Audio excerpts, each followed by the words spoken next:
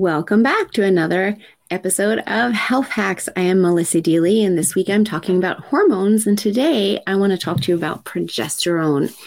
Last time I talked about estrogen, so if you missed that, you can go back and check out episode 229.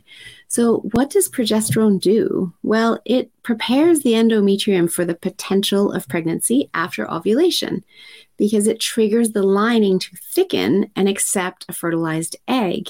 It also stops the muscle contractions in the uterus that would cause the body to reject an egg. And while the body is producing high levels of estrogen, it does not ovulate. So this is a really important part of conception. And when we don't have enough progesterone in our body, it is much harder for the body to conceive and hold on to that pregnancy. So women who have a lot of miscarriages might want to be checking out what are their progesterone levels and test those in the first trimester of their pregnancy if they have a history of miscarriages.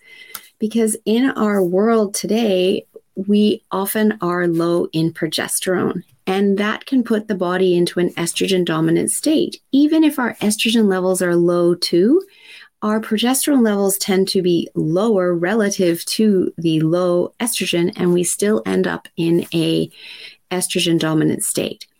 And we really don't want to be in an estrogen dominant state because that then triggers the thyroid to slow. It slows the metabolism.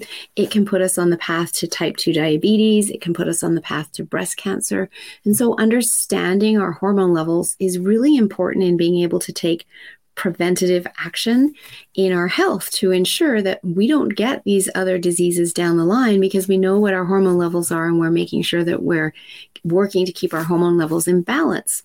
Now, something with progesterone that I want to share with you is called the progesterone steal. And this is why we often end up low in progesterone. And it was my case as well, and a trigger for hormones, for migraines that I had for many, many years.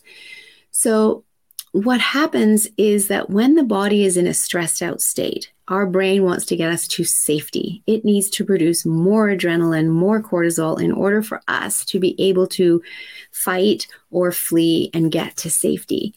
And so it shuts down other systems in the body that take energy in order that all of our energy can go to getting towards safety. So it shuts down our digestive system, it shuts down our immune system, it shuts down procreation.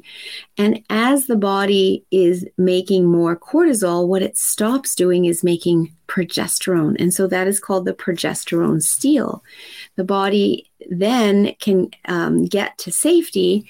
We're not trying to stop and make a baby in that moment. We don't need the progesterone in that moment. And then ultimately, when we get to safety, we should then be able to calm the body and get back into our rest and digest parasympathetic nervous system, and the body will resume normal function in terms of being able to produce progesterone. However, when we are constantly in that fight or flight state, which is where many of us are living in today's world, the body doesn't ever get into that rest and digest state to be able to start producing progesterone again. And as a result, we end up with very low levels of progesterone.